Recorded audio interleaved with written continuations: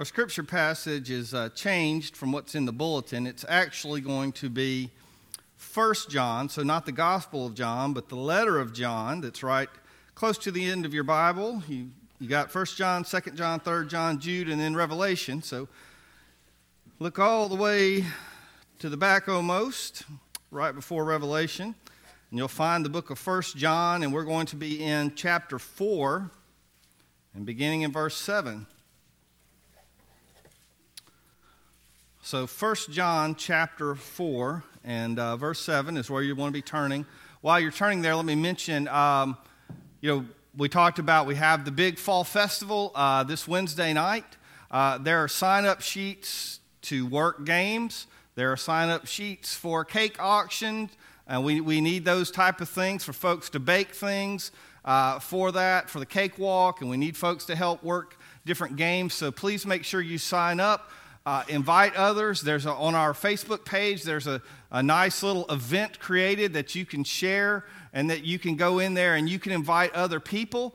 And if you haven't already marked yourself as going to that, go ahead and mark yourself as going so other folks will know you go, and that helps us get the word out. But it's a great time of encouragement. It's fun and fellowship for our folks, but it's also an opportunity to reach out in the community. Some years we do this thing and we're like the only ones doing it on a particular night. Sometimes like this time, especially because it actually falls on October 31st, falls on a Wednesday, there'll be plenty of churches doing things. That's fine, because you know what that means is that instead of us maybe necessarily getting a whole lot of people who already have a church, it'll mean we'll have our church folks, and then might have a good chance of getting plenty of folks who don't have a church anywhere, and we really want to reach out and minister. So I encourage you to look around on Wednesday and see those that you don't know and welcome them to be here. Is that good, Becky? Okay, good. There are times in life, this has nothing to do with the sermon, by the way, but there are times in life where I always enjoy children's message, but you enjoy it more when your kids are older. There's not that fear anymore. I'm just waiting. And when Margie said, sometimes mom and dad have fights, I figured we're about to get testimony right here. I was perking up to see what was going to happen, but she quickly moved on, and so we didn't get any good stuff, but those are always fun, aren't they? 1 John chapter 4, beginning in verse 7. Would you stand with me, please? Beloved, let us love one another, for love is of God, and everyone who loves is born of God and knows God. He who does not love does not know God, for God is love. In this, the love of God was manifested towards us, that God sent his only begotten Son into the world, that we might live through him. In this is love, not that we love God, but that he loved us and sent his Son to be the propitiation for our sins. Beloved, if God so loved us, we also ought to love one another. Let's pray. Heavenly Father, we come to you and we thank you for your incredible love for us. And Lord, we pray that your Spirit would work among us just to draw us closer into that love. In Jesus' name we pray. Amen. You can be seated. So the title of this message is Money and the Manger, and we're going to get to that in a minute. This is the conclusion of a month-long series on money and me, we called it. And so the very first week, we looked at money matters, how money matters to God. It's more important than just paying the bills and getting by. It's actually a way we invest in eternity by how we use our money in this world. And then week 2, we looked at money mayhem, all the really dumb, foolish, sinful things you can do with your money. And really, they're just, I say they're dumb, they're not smart because they end in destruction. People think that they're getting their best life by being a hoarder or a waster or things, but in reality, they're missing out. And then last week we looked at money management. We looked at how God would have us use our money. We talked about 5 different habits that we can have and use our money, manage it in the way God wants to. And so today we close up with money in the manger. And I want us to talk about some truths about love and generosity, how those things go hand in hand. Now here's the deal. This sermon is 4 points. I only have 3 of them. The last point is going to come from you, okay? So I want you to really keep up. I want you to take notes, on a piece of paper or on your phone or whatever, however you take notes. But you ever seen those books that are you choose the ending book? You make a decision and you choose. Well, that's kind of how this is a you choose the ending sermon today. So I'm going to give you the first 3 points, and then I'm going to ask you to come up with the last and concluding point. So you got to stay with me here. You don't want to. I don't want to be sitting up here saying Bueller, anybody, and trying to get some response. Stay with me, okay? So, three truths about God, love, and giving. Number 1, truth. God is love. God is love. We learned that when we were little children, right? Here in verse 8. It tells us that he who does not love, does not know God, for God is love. Now we learn that as children, we hear a song, or at least I heard one, praise him, all ye little children. God is love, God is love. And there's probably lots of other songs all about that. We sang today all about the love of God. And we hear a lot of attributes about God in the Bible, but they're kind of different. For instance, the Bible tells us that God is holy, but it doesn't say God is holiness. The Bible tells us that God is kind, but it doesn't say that God is kindness. So God is kind, that's one of his attributes. But here, instead of saying God is loving, the Bible says God is love. So it's kind of different than anything else that he tells us about himself. All these other attributes, justice and truth and mercy, all those things are true, and they all describe God. But God is saying something here through the Apostle John that is central to who he is. And that is, God is not only loving, God is love. God encompasses all that is love. You cannot begin to really understand what love is without understanding and knowing God. Now, we were all made in God's image. So therefore, anyone, whether they're a believer or not, still has some of that image of God. And so, yes, people who don't know Jesus, they can still love, absolutely.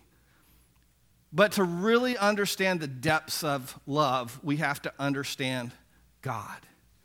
God is love. It's one of the earliest things we learn at church when we're in the 2s and 3s, when they start teaching, when it moves beyond just putting them in a cradle and changing diapers. Whenever that age, when we first start teaching, God is love. It's one of the very first things that we teach, and hopefully you teach your children and grandchildren at home. And yet, although we might say, well, that's an elementary truth, that's a beginner truth, it is so profound that those of us who have been believers and followed God for years and years and years can say there's always more that we need to learn, always more that we can experience of God's love. So we need to just kind of fix that truth in our mind. Number 1, God is love. Number 2, God's love compelled great sacrifice. God's love compelled great sacrifice. Look at verse 9 and 10. In this, the love of God was manifested towards us, that God has sent his only begotten Son into the world, that we might live through him. In this is love, not that we loved God, but that he loved us and sent his Son to be the propitiation for our sins. God's love, the Bible says, was manifested, or you can use the word demonstrated, through what he did on the cross of Calvary. If you ever wonder, does God love me? Things are going crazy in my life. I don't understand what's going on. This relationship is falling apart, or this illness is happening, or this thing going on in my family. Does God really love me? And we ask those questions because we look at the circumstances around us and what we're going through. And God says, look at the cross. If you ever wonder about my love, look at the cross. This concept is all throughout Scripture. Romans 5:8 says, but Christ demonstrated his love for us, that while we were yet sinners, we were still sinners. We didn't have anything in us, okay? While we were yet sinners, Christ died for us. He didn't get on that cross because you were so good and like, oh, well, I guess they're worthy of me dying for them. No, he got on that cross and all of us being unworthy of what he did. And yet he did it anyway because of his love. And so God's love is demonstrated. In other words, God tells us that he loves us, and that's wonderful. All of us like to hear that we are loved. You know, it's a great thing. Unless it's sarcastic or we don't think it's, true or meaningful, we like to hear that we're loved. But hearing those words means nothing if it's not backed up by loving action. And the Bible says God demonstrates, he manifests, he shows and proves his love for us through his great generosity. You see, that's where the title of this message came from, Money in the Manger. It comes from John 3:16. For God so loved this world that he gave his only begotten Son. God loved us so much that he talked about it? No, that he did something about it. He demonstrated his love for us. God loved us so much that he gave. And what did he give? He'd already given this world all sorts of wonderful gifts and blessings, physical and spiritual and everything, but he gave the most precious thing to him. He gave the greatest sacrifice he could possibly give, and that is he gave his Son for us. And that was not a thing that the Father forced and the Son went against. No, just like we just said in Romans, Christ willingly, he loved us enough. It was a willing gift on the part of God to sacrifice for us. So, number one, God is love. Number two, God's love compels great sacrifice in us. And number three, we are to love like God. Verse 7 says, Beloved, let us love one another, for love is of God, and everyone who loves is born of God and knows God. And verse 11 says, Beloved, if God so loved us, we also ought to love one another. The interesting thing about being called Christians is that it means little Christs. Christ followers. It was a negative term. It was a derogatory term. Christians didn't call themselves that at first. Other people called them, you Christians. And they were saying, oh, you little Christs. You think you're just like him. You want to act like him. You want to behave like him. You want to live by his words and follow his teachings. And Christians, the early Christians who were just called believers or followers or disciples, they said, yeah, we kind of like that term, Christians. Yeah, you're absolutely right. We're trying to follow the example of Jesus Christ who went before us. So you know what? This term that you use as an insult toward us, we're actually going to take it and we're going to embrace it, and we're saying that's who we are. We are followers of Christ as he laid down an example for us. So we are supposed to do likewise. We are supposed to live in the way he lived. God called us to love. It makes it so much different when he puts his commands in that form. You know, there's a passage in Philippians that tells us to be kind and tenderhearted to one another, forgiving one another. And we're like, oh, okay, I can do that. on a, pretty decent level, like most folks. I'm not any more bitter than anybody else. I forgive most of the time. But then he has to go on and say, just as Christ forgave you. And then it's like, wow, you mean I have to forgive everything? Completely, totally. I have to let it go. I have to not hold on to my bitterness and anger and rage. I have to not store it up to where I can zap them later on when we get in an argument the next time. Yes, you forgive. Just like God says, I'm casting it as far as from the east as to the west. I'm letting it go. We're to forgive completely. We're to love completely.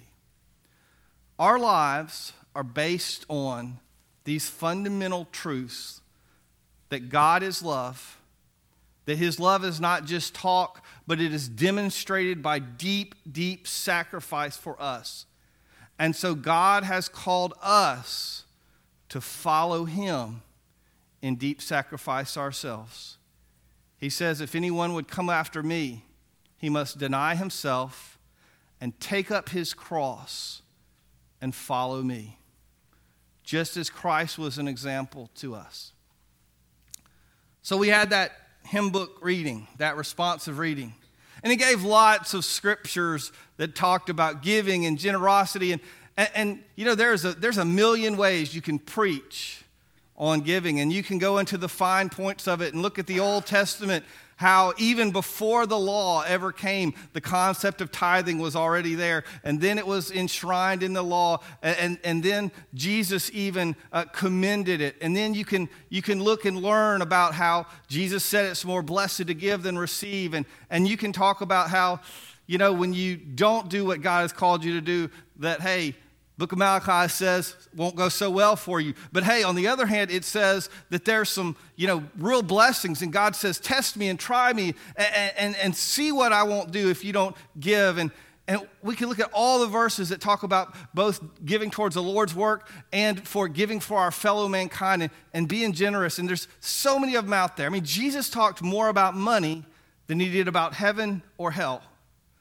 Because he understood that what we think and what we do with money is at the heart of where our heart is. Where your treasure is, Jesus said, there will your heart be also. There is a connection between this thing that we think is so unholy, and yet God says this thing called money, this thing called possessions, is connected intimately with your heart. And what you do with these things determines who you are. It shows where your priorities, where your real loves and concerns and cares are. So here's what I want you to do. I want you to come up with point 4 now. Let's just call this a tag team, okay? It's like I'm coming down to each of you and I'm saying tag. Remember the old wrestling tag team matches? I've lost it, folks. Let's say I ran out of time or I lost inspiration and I couldn't come up with point 4 of the sermon. How in the world am I going to conclude all this? You know God is love. You know that God's love compelled great sacrifice. You know that we're to love like God loved. What does that tell you? And I want you to write that down, and this is for you, your eyes only. I'm not going to say pass them toward the center aisle and the elders will pick them up. No. This is for you only. I'm not going to call on you. But I want you to say, what's the conclusion? What's the application for me of these truths? And we're going to make this really nice by play something on the piano for us. Softly and tenderly. There's going to be some music playing. And I'm going to give you about a minute to write down what your conclusion to this sermon will be. Go.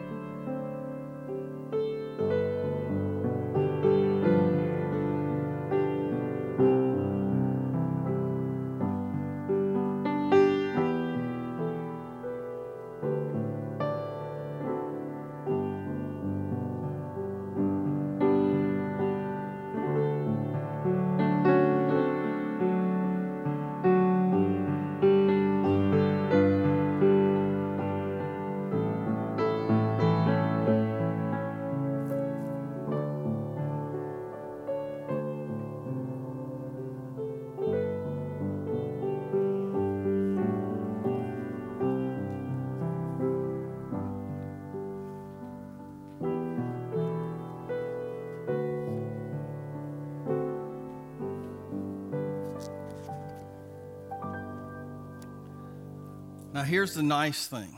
Because you made up the last point of the sermon, if you get convicted and come forward during the invitation, you did it. I mean, it was your great fourth point that helped you out, okay? Convicted you. No, seriously, it's been said that we learn more from what we say than from what anyone else says. I don't know why it is, but we just kind of happen to think that we're pretty smart, you know? We start to talk things out, and then all of a sudden, we say something, we're like, wow, that's good. You know, I'm profound. Some of you, don't pretend like you haven't had that experience. I know you have, okay? So, whatever God said to you and to you alone, I hope that you will take the opportunity to say, God, I'm going to put this into practice. Whatever you're telling me, whatever you're teaching me, God, I want you to do it in my life. I want you to help me live up to this. Because ultimately, we can give all the shoulds and all the ought tos and all the guilts and the you oughtos and all the, oh, you're going to be so blessed. And we can say all the things in the world about, and they may do something shortly and temporarily. But in the end, if our heart is not a heart of love like God's, then we won't give like God gave to us. And his standard for us is to be like him. Would you pray with me? Heavenly Father, I thank you so much, God, for your ultimate love. It was greater and higher than any love that we could ever imagine. We just, our minds are blown, trying to conceive of how you could do what you did for us. And God, I just pray that you'd help us to be where we need to be. Father, that we would look out for those in need, that we would reach out to touch them. Father, I pray that you'd help us to have a heart that gives like your heart. And God, we pray and we ask all these things in Jesus' name. Amen.